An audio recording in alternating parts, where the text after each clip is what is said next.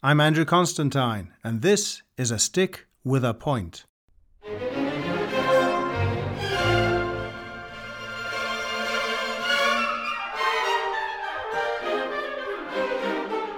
Hello everyone, and thanks for joining me for this episode of my podcast. A few months ago, I met for the first time a quite phenomenal composer, and I was thrilled when he readily agreed to be interviewed for A Stick with a Point. I'm very proud of this one, and I learned so much about both the urge to compose and the creative process involved.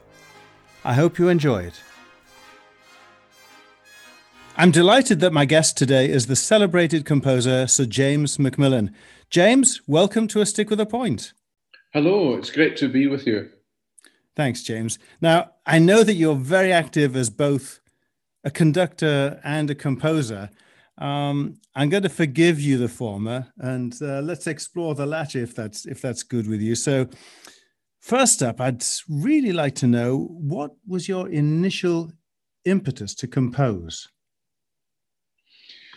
Well, I think for me it began almost the first day I was handed an instrument as a little boy, in that the desire to make music of my own was almost simultaneous with being handed a little plastic recorder, as most British school kids experienced back in the 60s and 70s. And I knew within a few days that I wanted to not just play this instrument, but actually create my own sounds for it. I didn't have the notation at that stage, obviously. I didn't know what it would mean in future life. But certainly something a light went on as soon as I was given that little recorder. And is that something that you were able to rapidly progress, or was it something that was just sort of festering away until people recognized it and helped you? Well, my mother used to talk to me a lot about composers, the composers that she loved in the early days. She had played the piano a little bit when she was a girl. And actually, the house was full of some of her music that she had practiced at that time. I remember coming across some Beethoven sonatas and some piano music by Chopin and so on. There was something about the way she talked to me about the composers that she loved that seemed to grip my attention. And I began to realise that I had a great interest in composers of classical music, and I was avid in getting myself my first LPs, Haydn, Beethoven sonatas, Haydn trumpet concerto, because I was a trumpeter very quickly, and so on. And I remember even as a child reading the little Ladybird books about the lives of composers. And it wasn't long after that I realised that there were still people doing it today, as it were. A few hundred miles down the road, there was a very important composer writing and making a name for himself, Benjamin Britten. And I got very interested in the fact that there were people like him doing it. And I watched and listened to see what he was up to, and also composers nearer at home in Scotland. I got fascinated by that. Now, you made a great leap there from picking up a recorder to playing the trumpet to talking about Benjamin Britten. Are you, like me, a product of the state education system, and that they used to come around and give us instruments to play and help develop that way and get into bands and orchestras? Was that the same for you? Very much so. I went to local schools in Ayrshire, and if it hadn't been for the peripatetic music teacher coming in one day and handing out instruments, this wouldn't have happened. And my grandfather, who was a coal miner, and like many coal miners in places like Ayrshire and Fife and West Lothian, played in brass bands when he was younger, and he got me my first cornet when I was about 10, and it started taking me to band rehearsals and so on. The music making at school, and indeed the tuition at school, the state schools that I went to, was very, very important, and it set me up nicely. Do you think that was some sort of golden age? Well, I think you might be right. I mean, especially people from my kind of background, and especially in the brass world. If you look at the makeup of the brass sections in British orchestras in the 70s and 80s, for example, 70s, 80s, and 90s, it was people like John Wallace, who went on to be principal at the Royal Conservatoire of Scotland, and men and women like him who had come from the coalfields, come from the Fife coalfields in the case of John's case. So there was a lot of music making in these working class communities that was doing a lot of good for these poor kids. I mean, there was no money in these backgrounds and these communities, but they were getting enough tuition and encouragement in their communities, in their families, in their schools to go to the top of their profession. And for a while, it was people like that who were populating the brass sections in orchestras. That's begun to change, though, in Britain. And it's slightly worrying in that you tend to find the orchestras now populated by people who had been through private education. There's nothing wrong with that, of course, but it does mean that perhaps the heyday, the golden age of ordinary kids coming through ordinary schools and making it into the profession may have gone. We may have to sort of rethink, double back, and start building again for those kind of communities.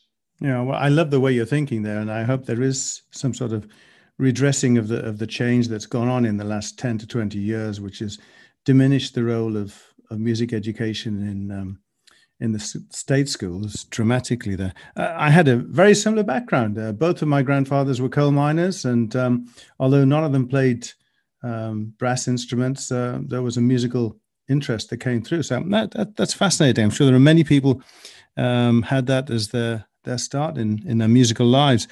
Mm-hmm. But playing an instrument is one thing, but composing, I mean, that's a bit of a tangent, isn't it? I mean, where were your supporters when you were an adolescent, let's say? The aforementioned grandfather was a very big musical presence in my life, and he would always encourage me in whatever I did musically.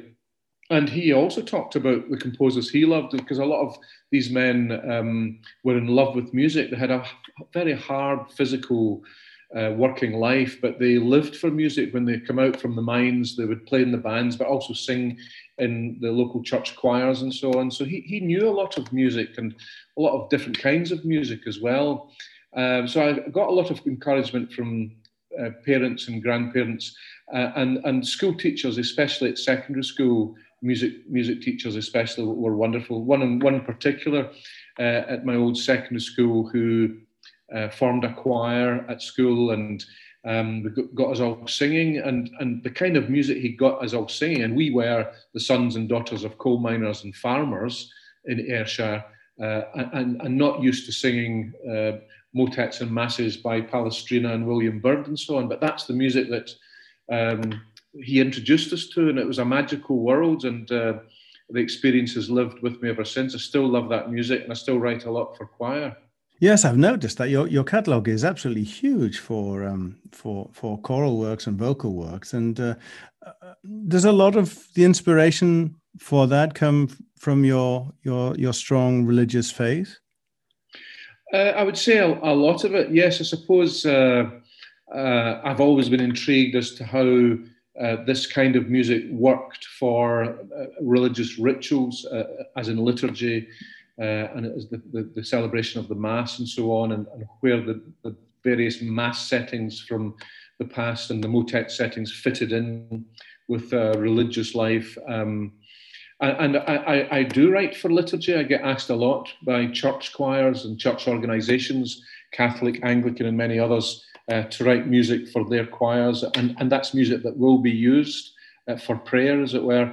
And it might be more unusual now than before to find composers having that double life, having a life in the secular world, writing for concerts, the concert world, but also having this other life, writing music for liturgy. I mean, for centuries, they did that anyway. They had that double life, but maybe the two things have separated and gone their different ways in recent years. I do find it interesting enough. I find different conversations to be had depending on the kind of people I'm speaking with. Some of them share the church background and maybe are less au fait with the concert world, and vice versa. Find a lot of people in the concert world, especially in the world of orchestras, who don't know who Victoria was. And I have to explain a little bit about Victoria's music or Robert Carver's music. I've had some very interesting conversations with really quite famous and respected musicians who are hearing these names for the first time. Wow, that's really quite strange, but it is indicative of how the musical profession goes on a very windy route. So the actual routine you have of composing, if there is a routine, do you get up in the morning and say to yourself, I've got to write 20 bars today or this morning, or I've got to write 100 bars, or I will compose for 3 hours? Or is it how the muse takes you? Yes, it's the latter, really. It's just being prepared to go with the flow. Sometimes there's nothing there and I've got to find something else to do. But that something else can sometimes feed into the inspiration in some way. Just getting yourself organized and can clear the mind and make you more ready to write music. On the other hand, you can get into a kind of tread where one day's work leads quite naturally to, and subsequently to, what will develop the next day. No day is the same for me. Sometimes I can be on a bit of a journey with a piece of music. Other times I can feel as if there's nothing there, and then a little something germinates quite unexpectedly. I find that very interesting because I have spoken with some composers, very, very wonderful composers as well, who do actually have to have the discipline of saying between 10 and 1, I will compose. And that's how they do that. But I'm very much in line with what you're describing, to go away and do something else. If I've got to study a score or something like that requires me to use what creativity I have in my own mind, and I'm just not up for it, I go and have a long drive, or I go and rake leaves or something like that, and a total distraction, and then the motivation, inspiration, whatever, to get involved in something more important comes along. Is that what happens to you?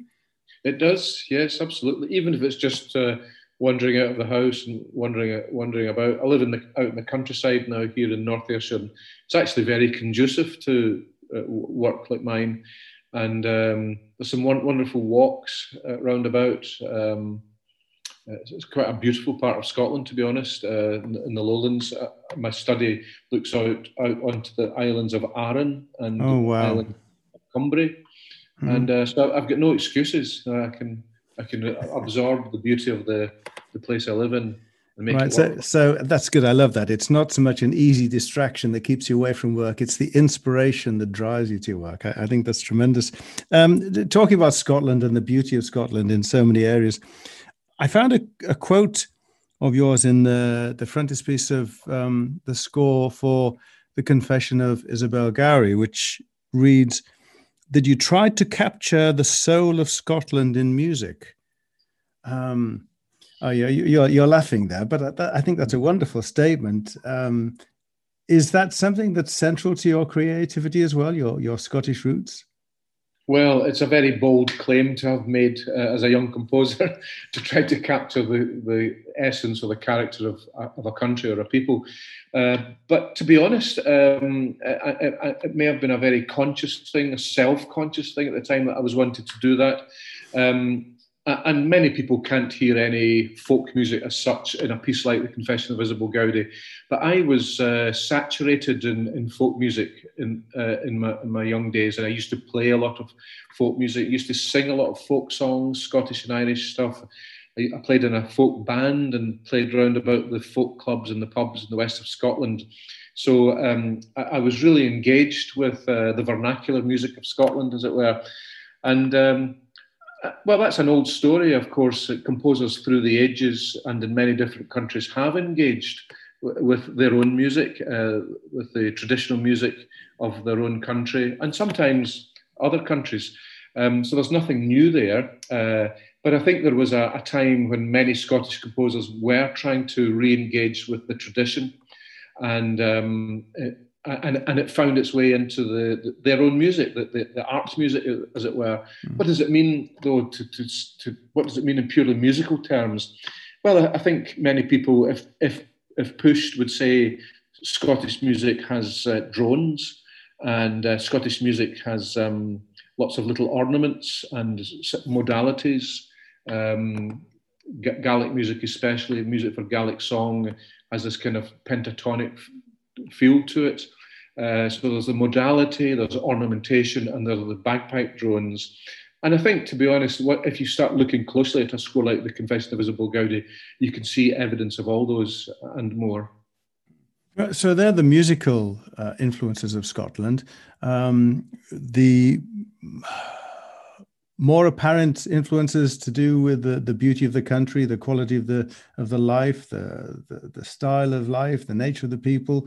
Do those aspects drive you at all? Well, I think they're probably more subconscious inspirations or influences compared to the nitty-gritty decisions about musical parameters. When you're talking about drones and modalities and ornamentation, you've got something tangible as a musician to focus on. The other things, they're in the ether, as it were, for all artists, and you sometimes pick something up subconsciously, unconsciously, about one's environment, and certainly I think that has gone on through the centuries for many different kinds of composers. Surely. On another practical level, I'm always intrigued by composers these days with this question, which is, are you a paper and pencil man, or do you work at a computer? Paper and pencil, completely. I've kind of missed out on the whole computer revolution, and sometimes I regret that because my computer skills are not very good. And I just don't know how to operate all these notation systems like Sibelius and so on. I feel that is something I've missed out on, but I just don't have the mind to teach myself. So it means that I use pencil, I use pen, I submit pen scores to my publishers, but they've got to then farm the scores out to someone who will then computer set it. So maybe they would prefer that if I had learned these skills earlier, but it's too far gone for that. I do notice, though, with young composers that it's more than just notation that's involved in these systems, that sometimes because of the playback facilities that these computers have, that you can use it like a kind of tape recorder or even a piano or something, so it kind of plays back a version of your music to you, and you can make shortcuts. And I sometimes worry that these are not beneficial and not helpful if they're relying too much on technology. And I tell them that. It says that technology is good if you can make it work, especially when it comes to self-publishing, for example. But if it's getting in the way of the actual invention and the creativity, it might be time to rethink just how much one relies on technology. In the same way, it has to be said that if a composer relies too much on a piano, it can skew an understanding, skew the feel that a composer has for the music he's writing. I mean, if I'm writing an orchestral piece or indeed a choral piece, the last thing I need in my head is the sound of a piano. It just gets in the way. And so you've got to rely on one's imagination, one's inner ear, and write in silence. I tell students that it's important to throw away all the artificial help and rely on the imagination itself. And that can sometimes be frightening.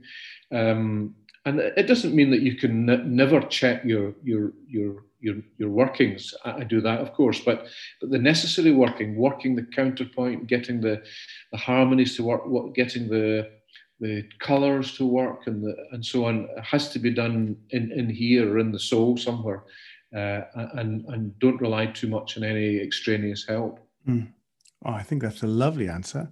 I also wonder as well if the actual activity of holding a pencil and looking at a blank piece of paper with sets of lines on it, let's say, whether that is cause for inspiration as well. The capacity to doodle with a pencil and to have little things dotted all over the place.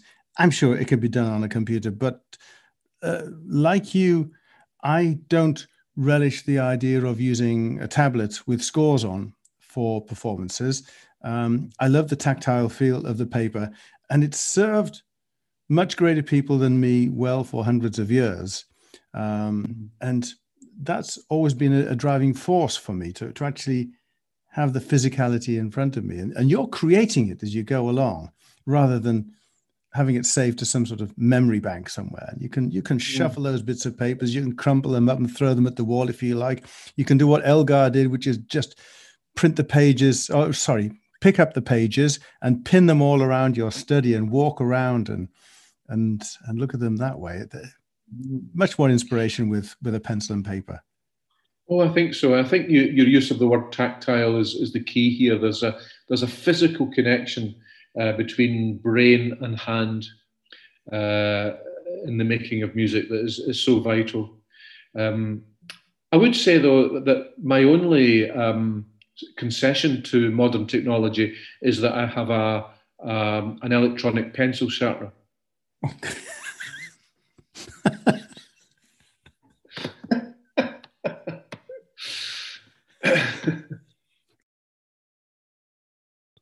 Aye, aye, aye.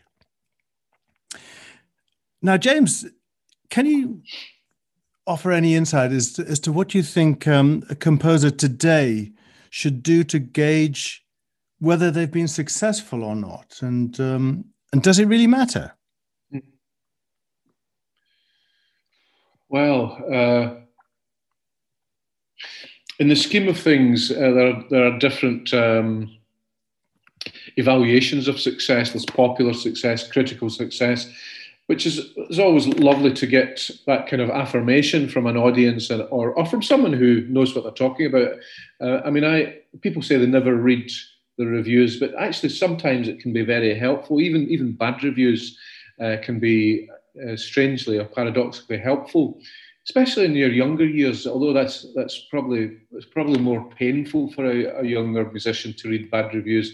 But a lot of this is a kind of analysis of what you are as a musician, what you're doing, and you can take it on board. And if things aren't right, things aren't going well, sometimes a critical response can be the most helpful thing.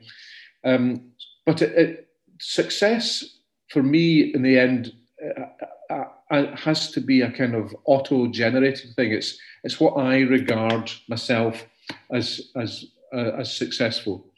And deep in your own soul, you know what has worked and what hasn't.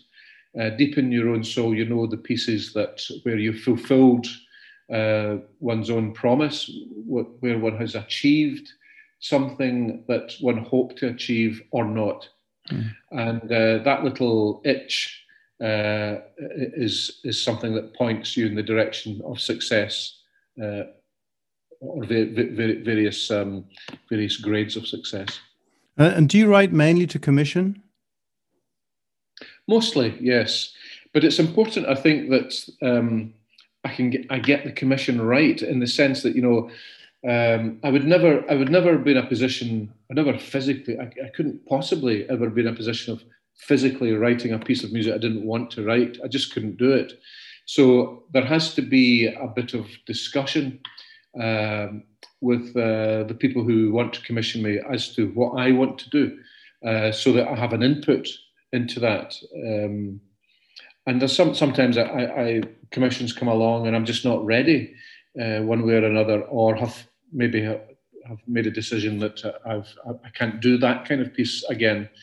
For example, I think my operatic days are over. So I have some interesting conversations sometimes saying that it's not in me anymore. I don't think it is in me. So maybe the conversation can develop onto something that I do want to write. Can you elaborate on that? Is writing an opera, seeing it through its production and launch, is that really stressful or something? Is it something you don't want to be involved in? It's partly stressful. I've never felt completely at ease in the way that the opera world works. I suppose that's part of it, but also what is regarded as good or desirable in modern operatic terms, and it's different from country to country, continent to continent. Just doesn't fit with what I think of as my operatic inclinations. Consequently, I think I'm regarded as quite an old-fashioned composer when it comes to opera, and that's not what the opera world wants. They're continually wanting to be fashionable and to appeal beyond the fuddy-duddy world of standard opera. And I don't have that kind of trendiness in me, I'm afraid. I want to write. When it came to operas, I've written a few, but they tended to be quite old-fashioned, narrative, dramatic in a 19th century sense, and I realised it wasn't ticking modern boxes. Mm-hmm. So that said, what do you feel the role is for a composer, any composer, in the 21st century? Well, these things are changing all the time, and actually changing quite rapidly. In my lifetime, the experience of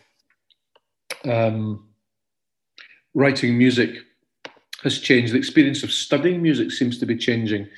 I look at the younger generation today, the people that I meet in universities and colleges, and they do have a different concept, perhaps, of what they want to do compared to me. I remember being a young student composer in the 70s and 80s. For example, there was no big interest in choral music, for example, new choral music. And it's partly to do with modernism being a fairly instrumental ethos. The modern ethos, the modernist ethos, is to write virtuosic music and complex music for ensembles and orchestras and so on. I love writing for ensembles and orchestras, but it did mean that for a while, perhaps, a lot of people took their eyes off the ball when it came to choral music. And what I didn't predict, what I couldn't see happening, was that the rise of these wonderful new choirs, especially in the United Kingdom, has suddenly taken off as a major aspect of our music making.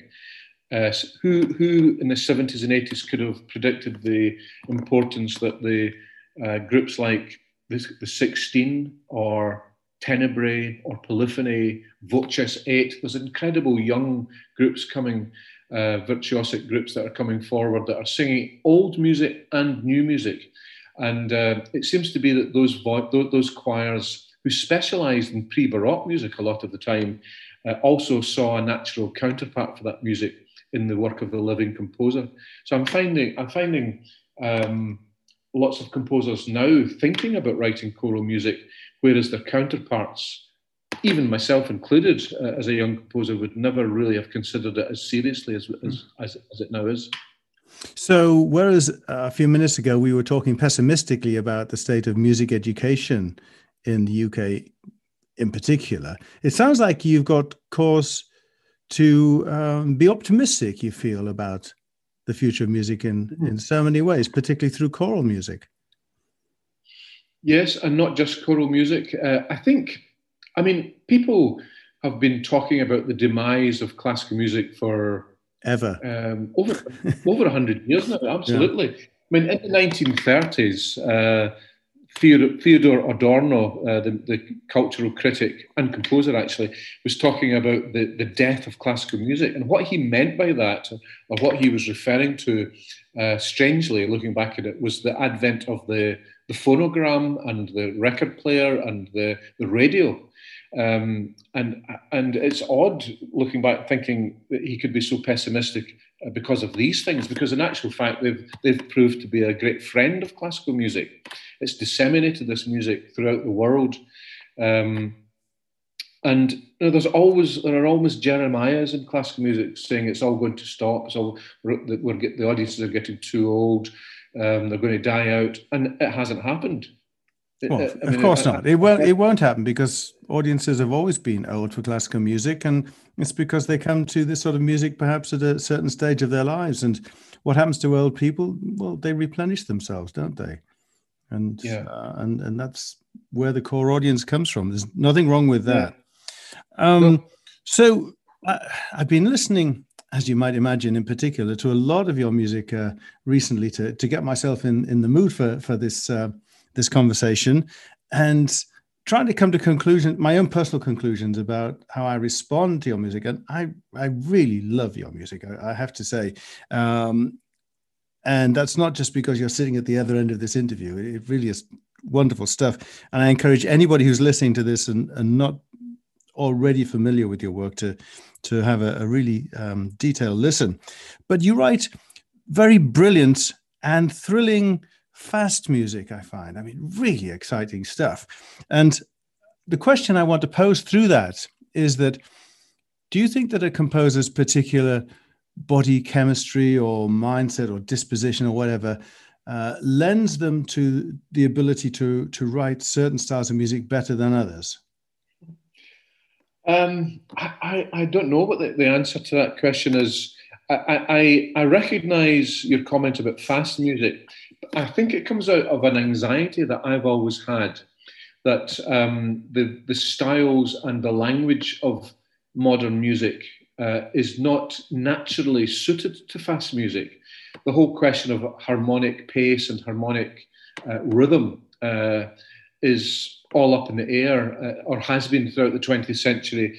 And you could say that there's something about slow-paced, almost apocalyptic music that's very more suited to the modern composer than fast music, until perhaps John Adams come along. And I just wonder whether it's this anxiety and an attempt to challenge myself into the issue of fast music. Is it possible to write fast music now, when the concept of harmonic language and harmonic rhythm has changed so drastically in our time? And there are various different ways to do that, but there are always questions. Is it fast music that actually moves and travels, or is it fast music that simply jumps on the spot or dances on the spot? There's different kinds of fast music. That's brilliant. I hadn't thought of that. I mean, so it could be harmonically static, but rhythmically very energetic. And yeah, I'm seeing that already in just thinking of a lot of other music that's out there like that. Minimalism does that. It's fast music, but it's very static at the same time, and which is great. I mean, I love the best of that. That's Steve Reich and many others. But again, the challenge is, can you write fast music that actually travels in time? That's the big thing that I try to force myself into. Wow, that's a tremendous answer. I love that. Now, as well as composing and conducting, you run a festival, don't you, in Scotland? That's right.